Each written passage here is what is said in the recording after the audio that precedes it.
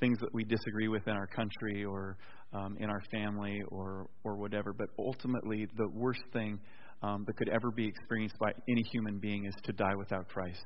And we just need to remember that. So this is kind of a prayerful thing to may we all just kind of join our hearts in at this moment praying for our nation and just thinking about the fourth.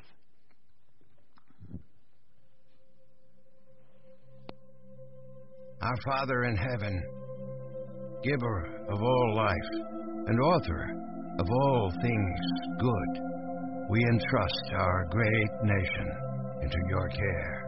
For it was you, our good shepherd, whom our founders followed.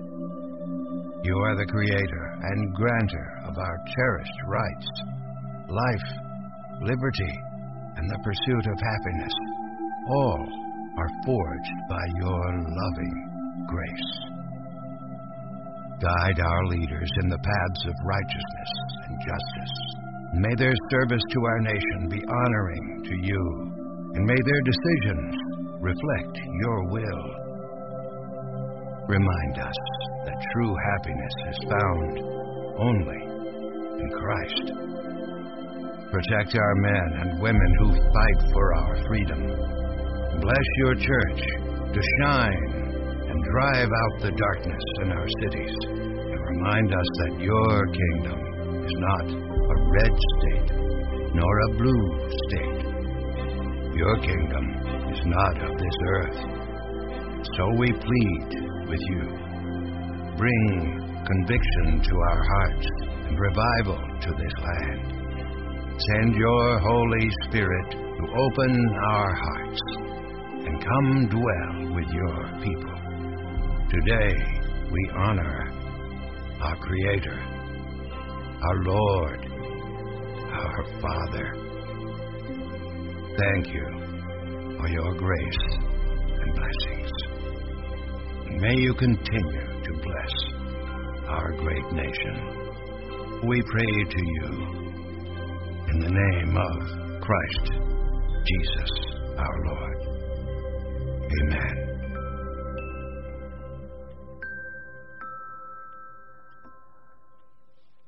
Amen.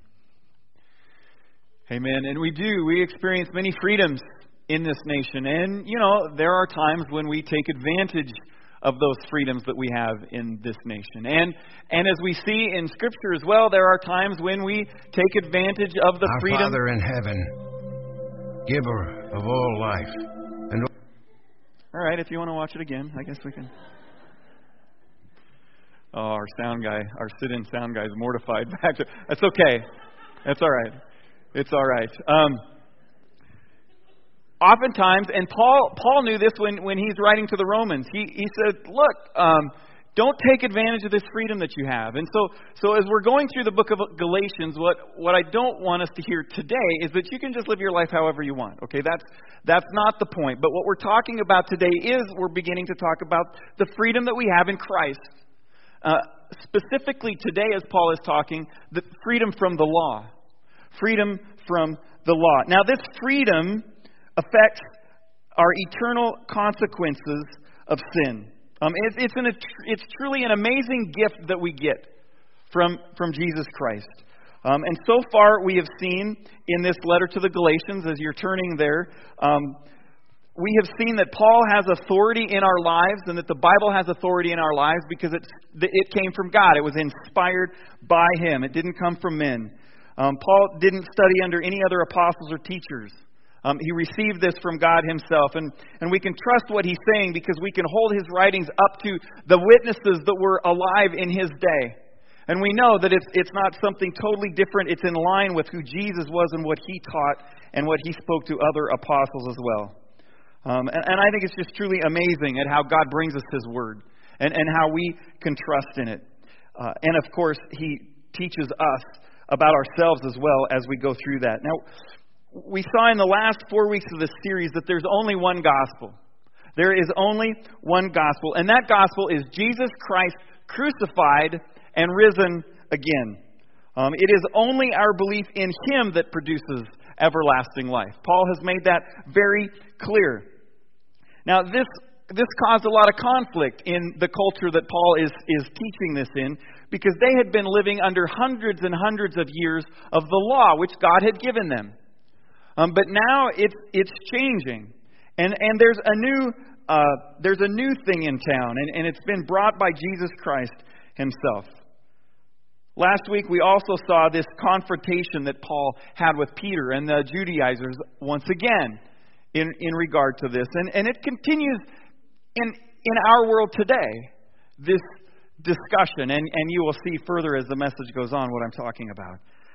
Now think about how difficult it was for someone living in the first century to give up what they had been practicing for hundreds of years as a people group, and probably for a quarter century, half century, maybe for some almost a full century in their own life. And now they're being told that it's different.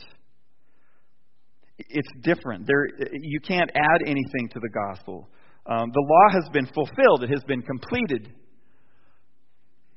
And today we begin to leave the foundations of our freedom, which we have been looking at over the course of the last 4 weeks, and we are beginning to enter into what it looks like to follow that freedom, to live our lives in the midst of that freedom. So just to work our way forward, in today's passage, there's 2 destinations and there's 2 roads. We're going to look at 2 destinations and 2 roads. First, we're going to take a look at the 2 destinations. Now, I mentioned earlier we're only going to be reading verses 10 through 14, 5 verses. And Ty is going to be looking at the verses up to verse 9 he's going to take a look at Abraham and the original promise that God made. And I just really want to encourage you to take 10 minutes this week, either on your smartphone. You can watch it there. Once in a while on my smartphone, Ty's lips don't match up with the sound for some reason, so I don't actually watch it. I just listen to it because that just really drives me crazy. Or you can watch it on your computer, your iPad, whatever, your tablet. It's right there. And I want to tell you, and I guess I want to tell you this because I think that maybe you're privileged and you don't really get that you're privileged. But those second look videos, I think are better than any other church in Wyoming has to offer their congregation. Now, there may be some congregations out there that do something like this, but they're just, if you've been watching them, aren't they? I mean, they're top quality. They're well thought through. They help us to continue to think about and to focus on God's Word throughout the course of the week. So I just really want to encourage you to do that and then to talk with somebody about it. Let's move on to our passage. Galatians chapter 3, verses 10 through 14. All who rely on observing the law are under a curse. As it is written, cursed is everyone who does not continue to do everything written in the book of the law. Clearly, no one is justified before God by the law, because the righteous will live by faith. The law is not based on faith. On the contrary, the man who does these things will live by them. Christ redeemed us from the curse of the law by becoming a curse for us. For it is written, cursed is everyone who is hung on a tree. He redeemed us in order that the blessing given to Abraham might come to the Gentiles through Christ Jesus, so that by faith we might receive the promise of the Spirit. So there's blessing found in verse 14, and there's the curse. Those are the 2 destinations, and there's a striking difference between those 2 words, isn't there? As you think about the description of those, there's no gray area between curse and blessing. There's no fence. Sometimes we think, well, I'm just going to sit on the fence when it comes to this. Paul says there is no fence here. Moses describes these same destinations in the Old Testament. In fact, if you look at those verses in there, and I'm not sure if they put them in quotes in your translation or not, but there's certain parts of verses 10 through 14 that are in quotes, right? And at the end of one of those quotes, you can look, and there's a small letter probably. And if you look at that small letter and you go at the bottom of your page or to the side, it tells you where that has been said before. And if you look at those, everything Paul is quoting to these men that he's talking about, these people that he's talking to here, comes from the Old Testament. Paul is saying, yeah, you're holding up what Moses said, but look, Moses is saying this. Moses in Deuteronomy 27:26 says, cursed is everyone who does not continue to do everything written in the book of the law. In Habakkuk 2:4, it says the righteous will live by faith. In Leviticus 18:5, it says the man who does these things will live by them. In Deuteronomy 21:23, it says cursed is everyone who is hung on a tree. It's all Old Testament. Paul is saying, look, this isn't brand new. It's different. Jesus has changed the universe going forward. Please, Paul says, hear this from the Old Testament. Moses talked about the same kinds of things. There was a pig and a chicken, and they were walking by a church. And there was this big fundraiser, this big charity event that was taking place. And getting caught up in the spirit, the pig suggested that they should both give something. You know, they should both make a donation or a contribution to this fundraiser. And the chicken says, great, that's a great idea. Let's give them ham and eggs. And the pig's like, not so fast. For you, that's a contribution. For me, it's a total commitment. We're talking the difference between curse and blessing is like contribution for the chicken and contribution for the pig. They're so far apart from each other, and we're going to look at each of those. So let's first take a look at the cursed destination. I know I put destiny in the notes and up here on the screen. I actually prefer the word destination. I think destiny in our culture kind of has maybe a misconstrued meaning. But we are cursed. Paul describes in Romans 6:23 it this way: for the wages of sin is death. It's curse.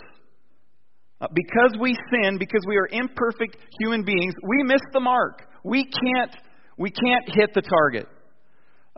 We miss the mark. Again, Deuteronomy 27:26, Paul says to the Judaizers, Moses' very words, cursed is anyone who does not uphold the words of this law by carrying them out. In this verse from Deuteronomy, a solemn curse is pronounced on everyone who fails to keep all of the commandments all of the time. Anyone in here been keeping all of the commandments all of the time? There is no one on the planet that has been able to do that. In fact, we are born with the first destination before us, and we will remain headed for that destination, no matter how hard we try ourselves to work ourselves to a different trajectory, to a different destination.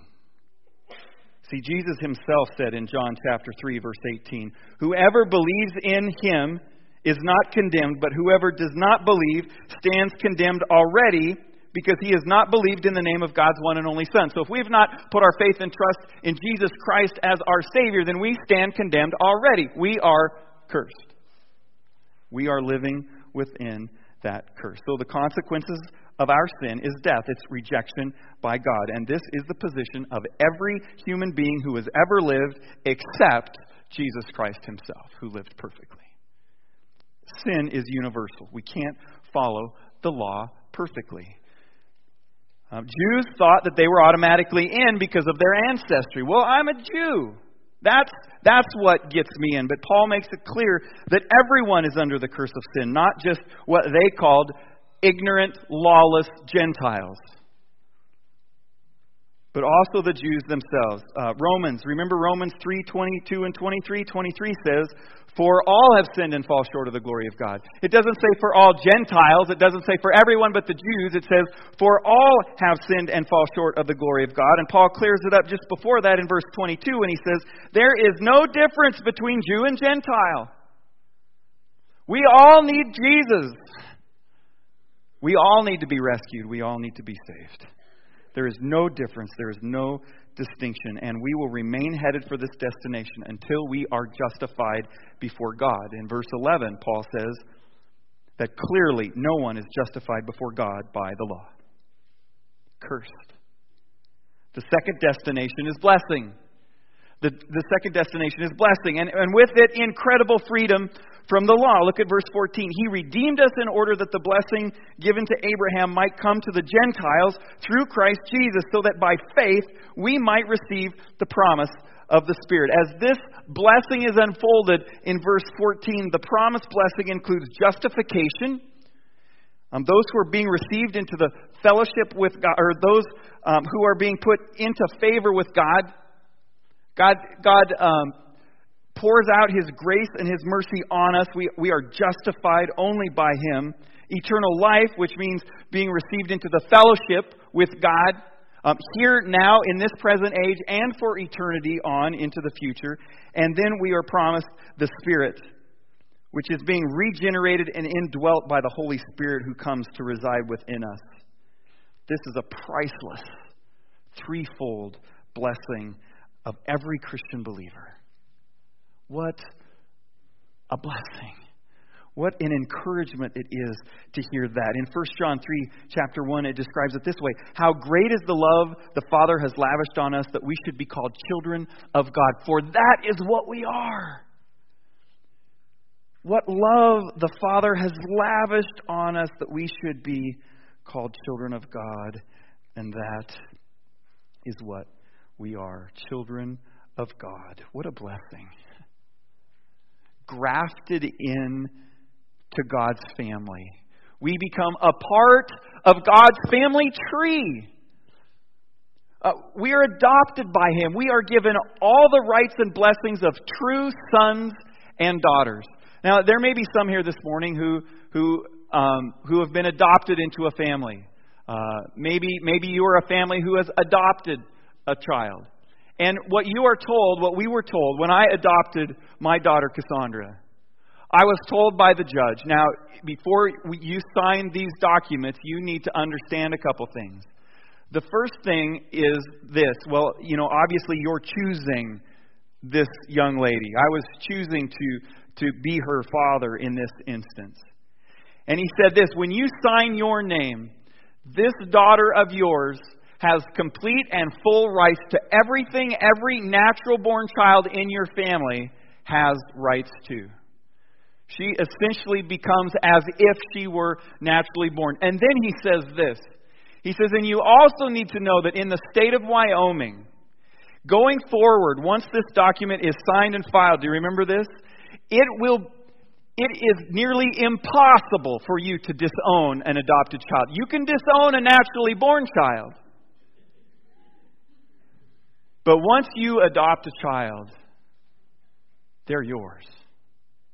We are adopted into God's family.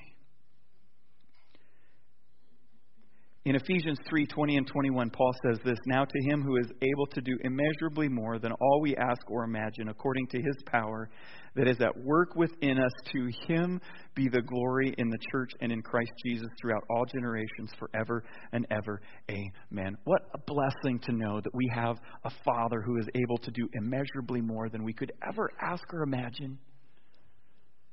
Oh, praise Jesus.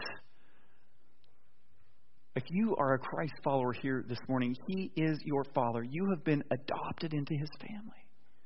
And you know what? It's not because of you following the law or you going to church every Sunday or any of that stuff. It is simply out of His grace and mercy. Okay, so there's two destinations, and those are curse and blessing.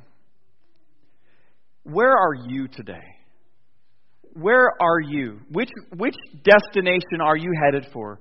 Are you headed down the road of the curse, condemned already because you haven't believed, or are you headed for destination?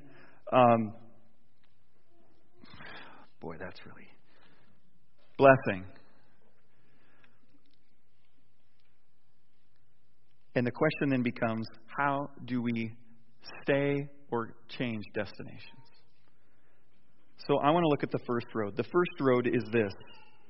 Two roads. The first one is the law. We see this in Galatians chapter 3. It's the law. Now, it's human to want to be happy, right? Do you want to be happy? I want to be happy.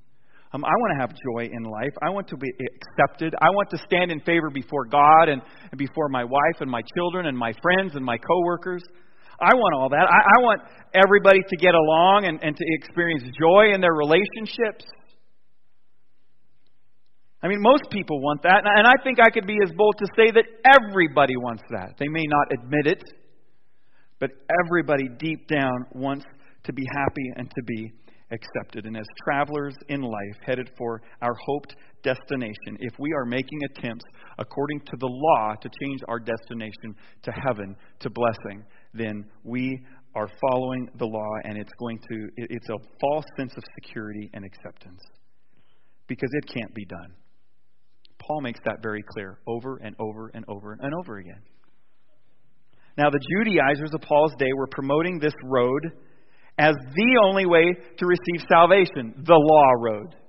They said in Acts chapter 15, verse 1, they say, unless you are circumcised according to the custom taught by Moses, you cannot be saved. So they're saying, fine, if you believe in Jesus, great, but you can't be saved unless you're circumcised according to the custom taught by Moses.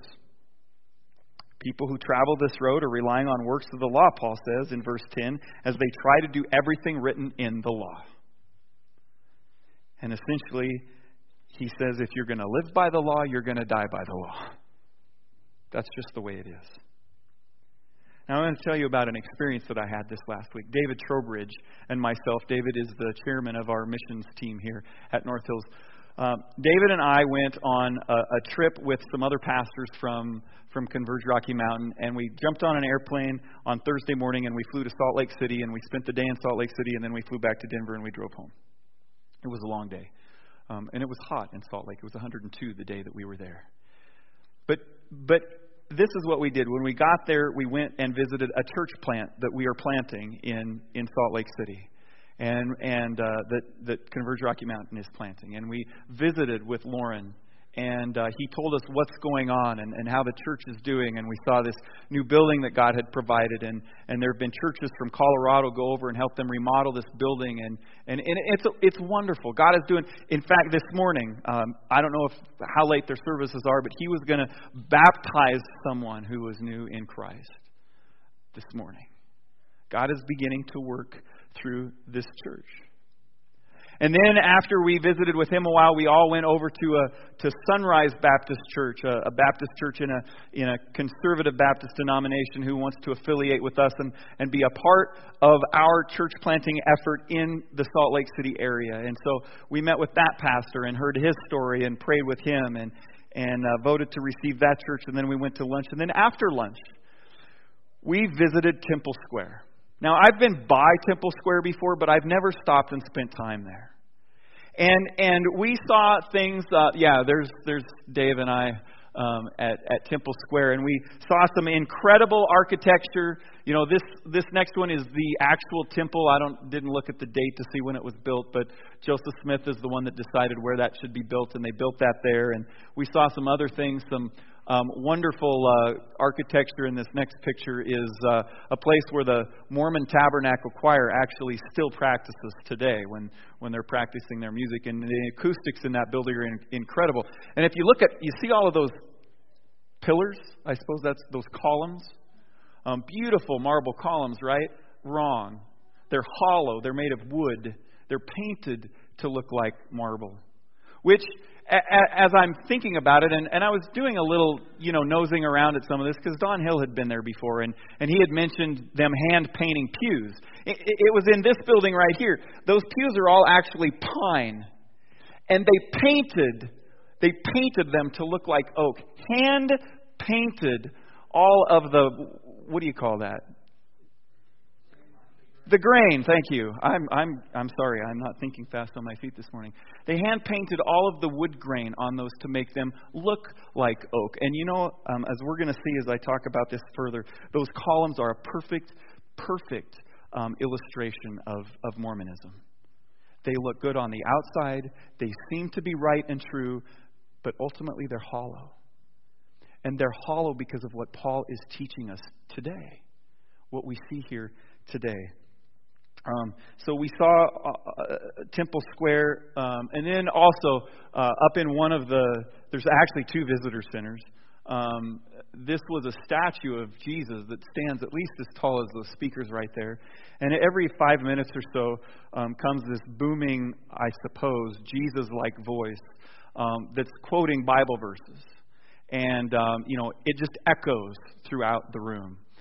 There was a little boy with a youth pastor who was with us, and every building we went into, he would figure out that if he hollered, it would echo.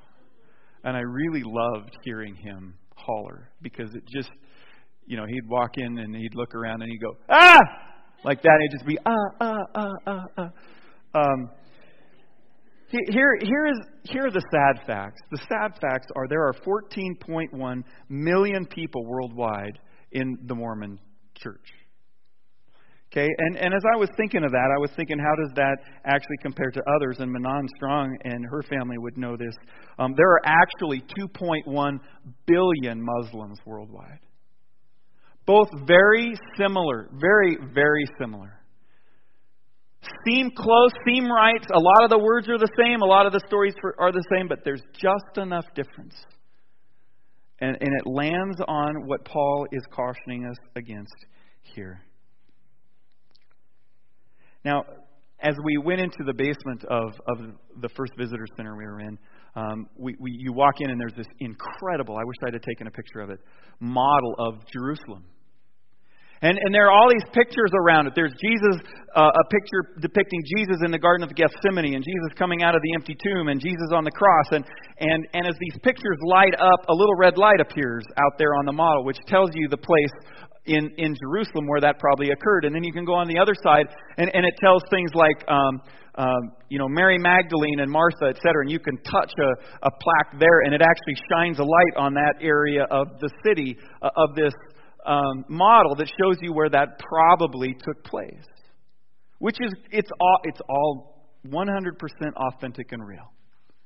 And then you walk downstairs, and as soon as you come around the corner, there is a wax figure of Isaiah, and he's sitting at a table, and he's writing down his prophecy, and it talks about how he was a prophet, and when he lived, and how long he lived, and we talked about that here. And then it goes on, and there's a figure of Peter, and then some other disciples, and talks about them. And then there's Joseph Smith. And it talks about his revelation that he received, and how he is a prophet modern day, just like Isaiah was, just like Peter was. And then there's other writings and other things, and as we're talking with this pastor, he grabs a couple and he says, I want you to look at this, and look what's missing here, and what do you know this verse to say? And you're just going, whoa. I find it interesting that Joseph Smith said that he received his revelation from an angel of light. Okay, do you remember what Paul said in chapter 1 of Galatians, verses 8 and 9? He said this, but even if we or an angel from heaven should preach a gospel other than the one we preach to you, let him be eternally condemned. As we have already said, so now I say again, if anybody is preaching to you a gospel other than what you accepted, let him be eternally condemned. If you add anything to this, Paul says, but the truth that you can only be saved through Jesus Christ, it's one gospel, you're cursed. And then at the end of the day, we went up to this kind of lookout point, and we looked across the city, and we prayed for the city, and my heart just began to ache for all of the beautiful, nice people who genuinely and zealously believe what they believe. And they're going to wake up to a sad, sad eternity. Lauren was talking to a couple missionaries. As soon as we walked into Temple Square, Lauren, this pastor from Salt Lake, is trying to get some missionaries to take us on a tour. He's saying, hi, hey, where are you from? Because they're mostly young, upper teenage girls, ladies. And Lauren told us that that's the age range, and they use the girls because people don't tend to argue with them like they would men. And so that's who they assign to take people on these tours. And finally, in the second visitor center, there are a couple girls that are interested in talking to Lauren. And I'm off on the couches just praying, Lord, help them to see the truth and to see the light. And Lauren said, that he's not rude, he's not really argumentative. He just wants to help them get them to try and help him understand what they believe, and then share with them what he believes, and try and plant a small, even if it's a small seed of doubt in their minds of what they are holding on to as truth. And in the course of this conversation, he asked them what it was that what was required of them to be saved, for them to be justified before God. And this is what they told him. They explained to him that their salvation, their justification, was achieved by following a certain number of commands and making a certain number of commitments. What would Paul say to them? Paul would say, look at verse 10, all who rely on observing the law are under a curse.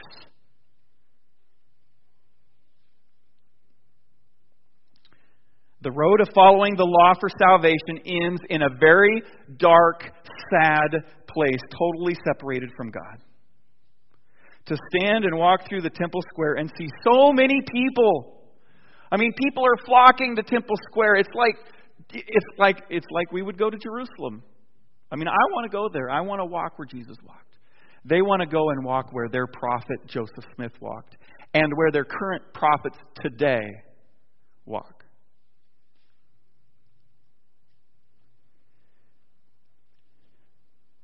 So, again, let me ask you this. What road are you sitting on this morning? What are you resting your hope in? Are you resting your hope in the law, in doing what's right and good? Are you here this morning because you think that going to church will get you that much closer or more secure in heaven? Again, Paul says in verse 11, clearly, no one is justified before God by the law.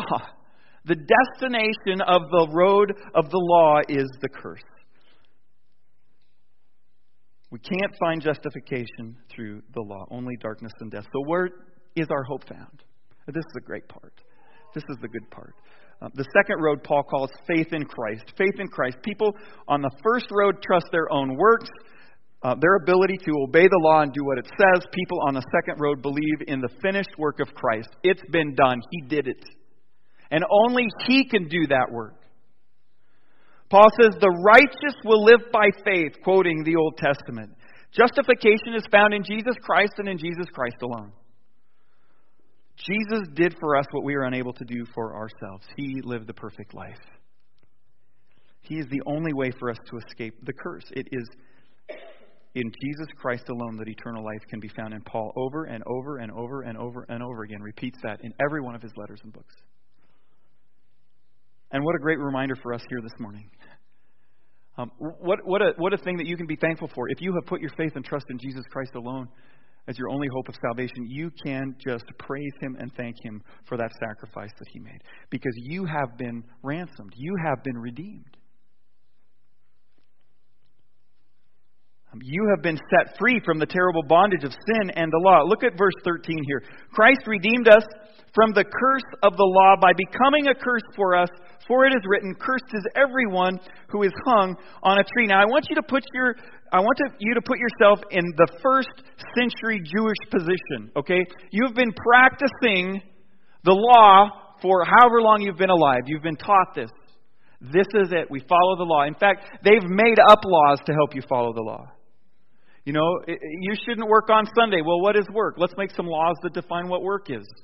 Okay, you can walk, half a mile, but you can't walk 0.6 of a mile, because 0.6 is work. Half a mile is okay. That's casual. That's a casual, stroll.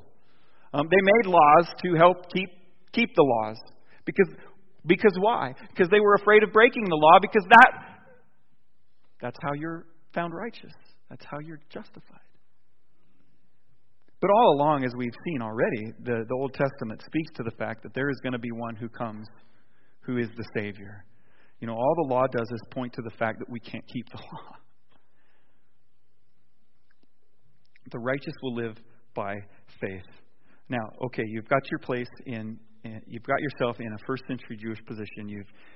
All you've known is the Ten Commandments and the law that you've been taught by the teachers and the Pharisees and the Sadducees. Okay? And then you hear this. You hear Paul say, Christ redeemed us from the curse of the law by becoming a curse for us. For it is written, cursed is everyone who is hung on a tree. You also may have heard, or you may have even witnessed Jesus Christ Himself hanging on the cross, hanging on a tree. Now, Bishop Blunt says it this way: the language that Paul uses here is startling, almost shocking. It's not to us because we've heard this before. It would be to them. We should not have dared to use it, yet Paul means every word of it. Jesus conquered sin and death by becoming a curse himself. He voluntarily took on all of it in order to deliver us from it. When Jesus was on the cross, just before he died, he cried out, my God, why have you forsaken me?" And I wonder if just at that moment, he is feeling the full brunt and effect of every sin that will ever be committed and that has ever been committed at that moment. And the darkness and the pain is so heavy. And the separation from his Father, because his Father can't be in the presence of evil. And Jesus takes that on himself. Cursed is everyone who is hung on a tree. According to John Stott, and I quote, "Every criminal sentenced to death under the Mosaic legislation and executed, usually by stoning, was then fixed to a stake or hanged on a tree as a symbol of God's divine rejection." Dr. Cole says the quotation means not that a man is cursed by God because he is hanged, but that death by hanging was the outward sign in Israel of a man who was cursed. Okay, you see a man hanging on a tree, he's been cursed. Okay, because of something he did or whatever. He's been stoned, he's been executed. He's hanging on that tree because he was cursed. So to be nailed to a cross was equivalent to being hanged on a tree. So Christ crucified was described as having been hanged on a tree. Luke uses that terminology in Acts chapter 5, verse 30. Peter uses it in 1 Peter chapter 2, verse 24. And it was recognized as having died under the divine curse. So it's no wonder that Jews were having a hard time believing that Jesus Christ is the Son of God when he's hanging on a tree. I mean, how could the Christ, the Messiah, the anointed one of God, instead of reigning on a throne, hang on a tree? It just seemed impossible to them. But the fact that Jesus died hanging on a tree remained for Jews an insurmountable obstacle to faith until they saw that the curse he bore was their curse, not his own. He wasn't bearing his own sin because he had no sin.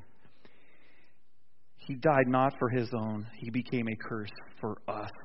And it's our faith in Jesus as our Lord and Savior, who did the finished work of our salvation on the cross and rose again 3 days later. Conquering sin and death. We can be in him. We can live by faith. When we believe, that's what happens. Stott says it this way: faith is laying hold of Jesus Christ personally. There's no merit in it. It's not another work. Its value is not in itself, but entirely in its object, and that's Jesus Christ. So what road are you on? What destination are you headed for? If you're headed for the destination of curse, please believe. Surrender your life to Jesus Christ today.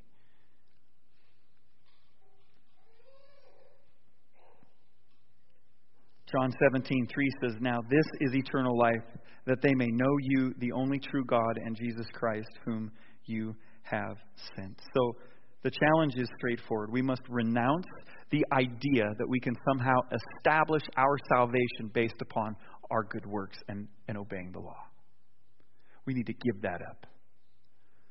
We need to give that up. We cannot make ourselves acceptable to God. Instead, we must come humbly to the cross where Christ bore our curse and cast ourselves at his feet and his mercy. And then, by God's grace, because we are in Christ Jesus by faith, we will be justified. We will be granted eternal life and the indwelling of the Spirit, the blessing of Abraham that Ty is going to be talking about. There is great news in freedom.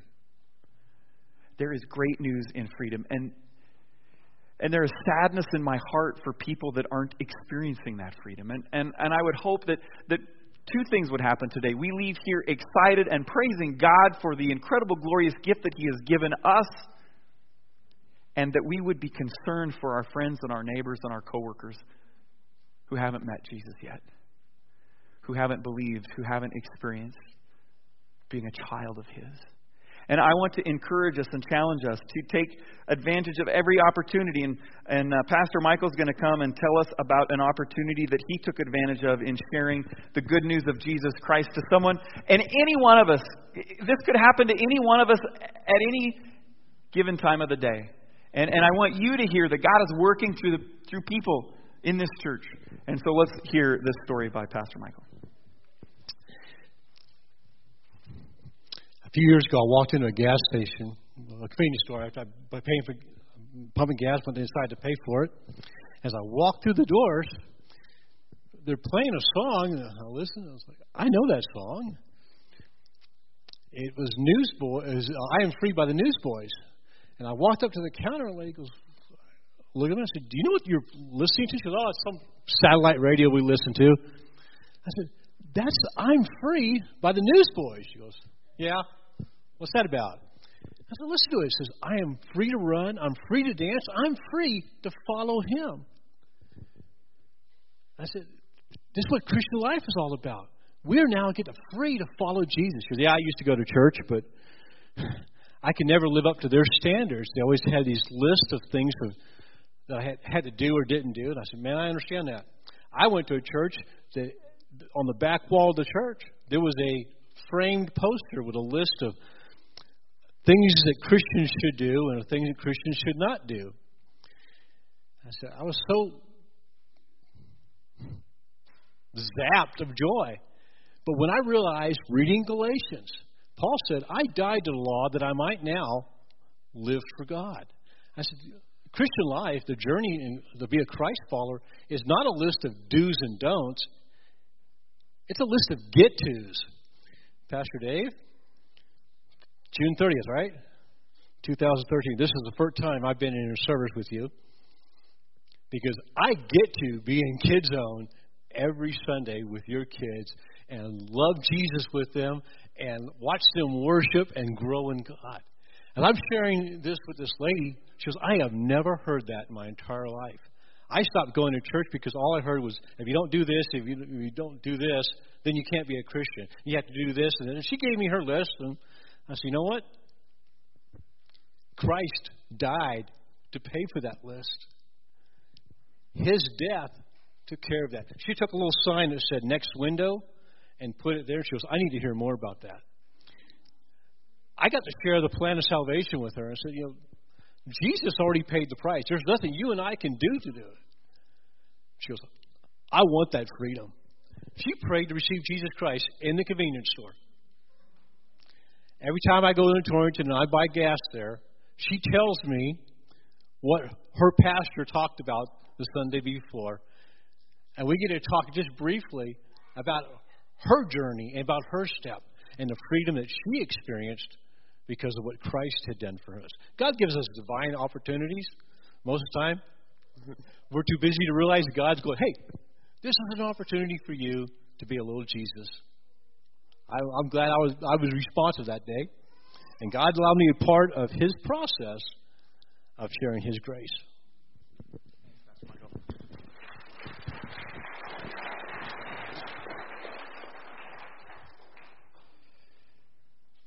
That can happen to any of us at any time, really. I mean, let's look for opportunities to share the good news of Jesus Christ. We're going to be talking about that freedom in following Christ. And there are commands in the Bible. There are things that we need to do, okay? But those are not unto salvation. Those are because of the freedom that we have in Christ. And we're going to be talking about that in the coming weeks. But the greatest thing, one of the greatest things we can do is testify to someone the good news of Jesus Christ. Maybe it's 1 million people in the Salt Lake City Valley. Maybe it's, however many people live in Morocco. I didn't realize we were able to say that word in here. But North Africa, where Megan is. Wherever that may be. We have missionaries that are in Spain and are ministering to all the Muslims that are flocking across the sea. People need to hear it. And let's be willing to not only proclaim it, but to live it. live the good news. Let's leave here celebrating how incredibly gifted and blessed we are to be on that road with Him. I want to close with this last story as Nathan, you can come on up. You guys can come on up here and get ready. Actor Kevin Bacon was recounting a conversation that he had with his 6-year-old son. And his 6-year-old son had just seen a movie that Kevin Bacon had made. And he said, "Hey, Dad, you know that thing in the movie where you swing from the rafters of that building? That's really cool. How did you do that?" Kevin Bacon said, "Well, I didn't do that part. It was a stuntman." "What's a stuntman?" his son asked. "That's someone who dresses like me and does things I can't do." "Oh," he replied, and walked out of the room looking a little bit confused. A little later, he said, "Hey, Dad, you know that thing in the movie where you spin around on that gym bar and land on your feet? How did you do that?" I said, "Well, I didn't do that, son. It was a gymnastics double." "That's a guy. What's a gymnastics double?" he asked. "That's a guy who dresses in my clothes and does things I can't do." There was silence from my son. Then he asked in a concerned voice, "Dad, what did you do?" And Kevin Bacon replied with this, "I got all the glory. I got all the glory." That's salvation. Jesus did it all for us. And in some ways, when we get to heaven, even now, we get all the glory. He died for us. And let's just praise Him for that. Let's sing this final song. It's a great one. As the ushers come forward, don't forget to put those Connect cards in. And I hope you join us next week as we look at the end, the second half of chapter 3 of Galatians. All right. Well, it says in 1 Corinthians, or 2 Corinthians, it says, "My grace is sufficient for you, for my power is made perfect in your weakness." And that's good news. Amen. So let's sing this last song loud and proud. Praise to our Creator.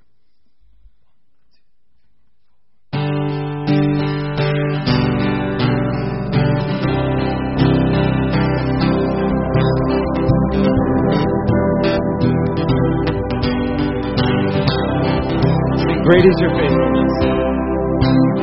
Great is your faithfulness, O God. You wrestle with the sinner's restless heart. You lead us by still waters into mercy. Nothing can keep us apart. So remember your people, remember your children, remember your promise, oh God. Your grace is enough. Your grace is enough. Your grace is enough for me. Great is your love and justice, God of Jacob. You use the weak to lead the strong.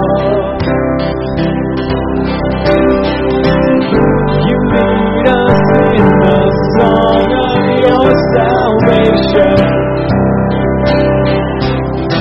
and all your people sing along. So remember your people, remember your children, remember your promise, oh God. Your grace is enough. Your grace is enough. Your grace is enough for me. Your grace is enough. Your grace is enough. Your grace is enough for me. So remember your people, remember your children, Remember your promise, oh God. Your grace is enough. Your grace is enough. Your grace is enough for me. Can I sing your grace is enough? Your grace is enough. Your grace is enough for me. Enough for me.